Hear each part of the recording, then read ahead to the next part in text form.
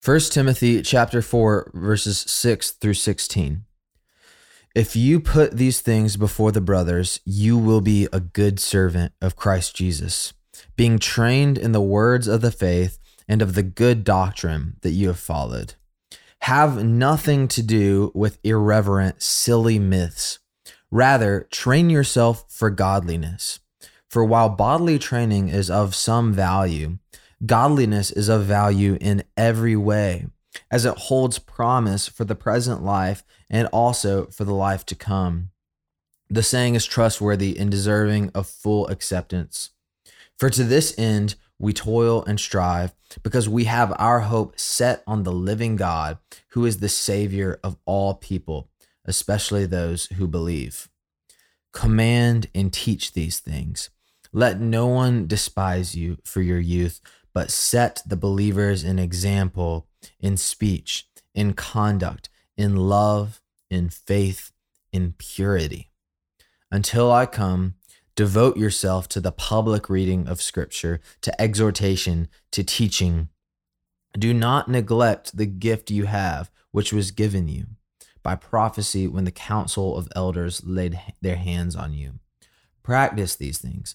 Immerse yourself in them, so that all may see your progress. Keep a close watch on yourself and on the teaching.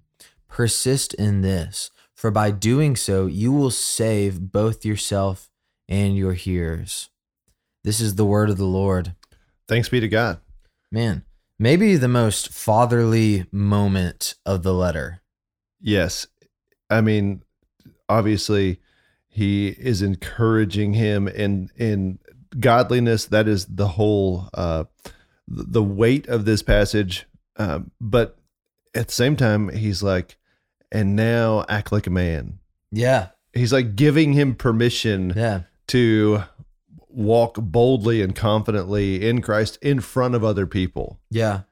Yeah. It is like it's almost like he's standing at the gates of the college. Mm-hmm. And he's unpacked the car. Yeah. And he's like, now, when you go in there, this is how you live. Yeah. And I'm leaving. I'm going to go back home, but this is how you do it. Yeah. I mean, I love even like verse 15, practice these things, immerse yourself in them so that all may see your progress.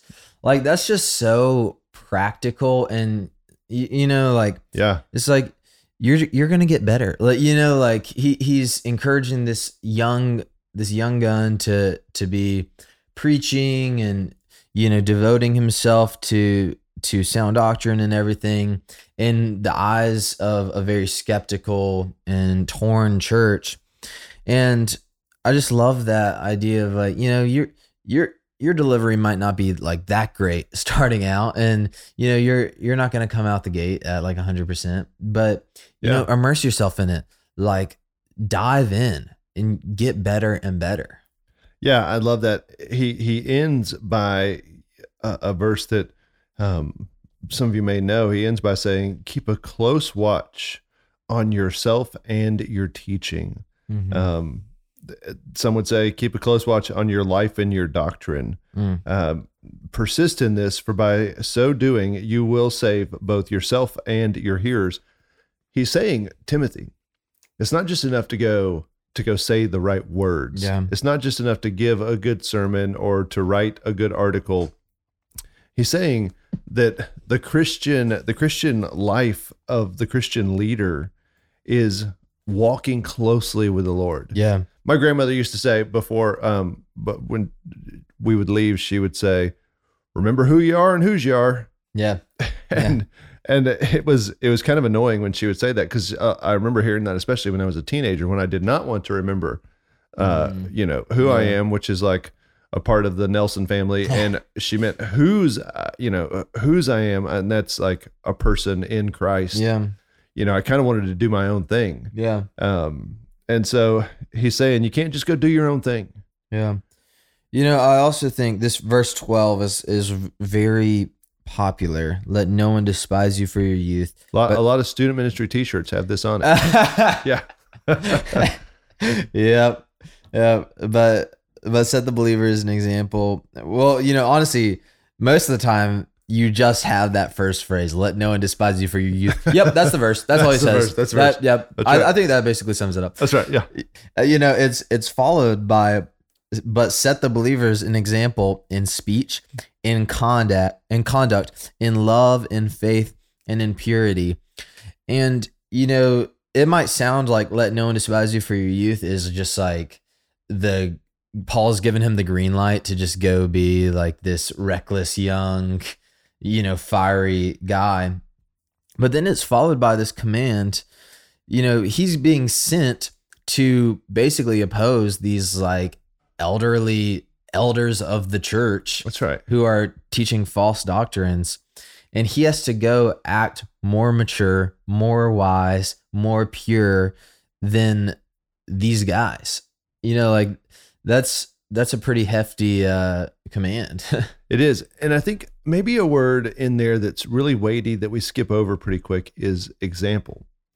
Like, who's he to be an example of? Yeah. That's great. Not an example of a good leader, not an example of a theologian or a pious young Christian. He's setting in the example of Christ before them. Amen. And I think that's really, really important for us to remember. It's not my job to be the resident expert in everything. Yeah. It's my job as a follower of Christ to set an example of Christ before people. Yeah. And it's good, obviously I'm young, and this passage is heavy because in a very, very good way, because he's basically saying, like if you have these gifts of, public, of like teaching or reading scripture or, leadership, use them, immerse yourself in them. Like he's pushing him out of the nest, but it's also like, he's also saying you can't go out and teach, but live an impure life. That's right. You can't go out and teach, but then be slanderous and haughty with your words elsewhere. You can't go out and teach and then act like a fool elsewhere.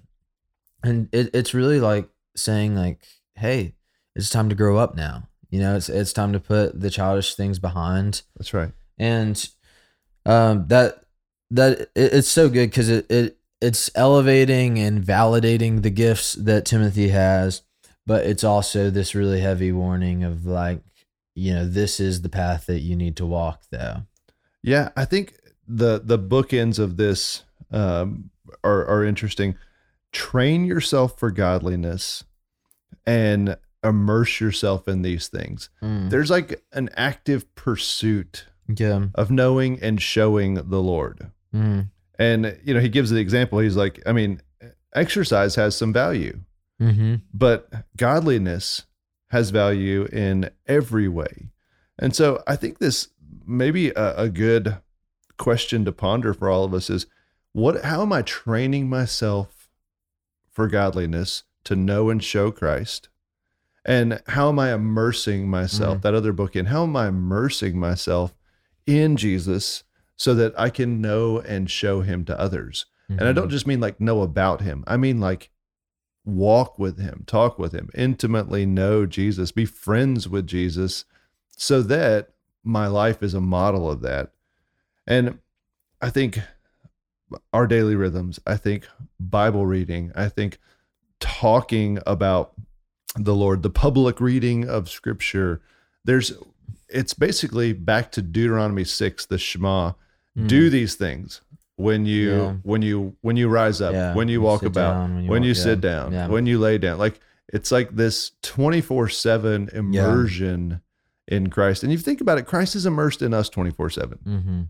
Yeah, amen. I also just think that the command of have nothing to do with irreverent, silly myths. Obviously he's pointing back to, I would say one of the themes that is emerging as we go through 1 Timothy is the centrality of Christ and of the gospel. And that is not like the center among some other little things, but it's like the center and whole. That's right. Of the entity is Jesus. And, that it's just like a great searching question from the text is, what irreverent, silly myths and things am I being distracted with? Am I getting pulled into? And ultimately, what is like taking my focus off of Christ? Because this is Paul's biggest warning is, as long as you have your sights set on Jesus and are in pursuit of him, then things are going to go well for you. Man, such a rich passage. And as we wrap up today, what is hindering your sight from Christ? But rather train yourself for godliness and immerse yourself in those things. And I think the rest kind of works itself out. Mm-hmm. Amen. Well, for Will Carlisle, I'm Thomas Nelson. Thanks for listening to Our Daily Rhythm. I'm Jason Dees, one of the pastors of Christ Covenant, and Our Daily Rhythm is a ministry of our church designed to help you more faithfully and effectively meditate on God's Word. If you ever have a question for us about one of our Bible readings or one of your own Bible readings, please don't hesitate to text us at 404-465-1737. Again, that's 404-465-1737. Or email me directly at jason@christcovenant.com. We'll meet you again tomorrow for Our Daily Rhythm.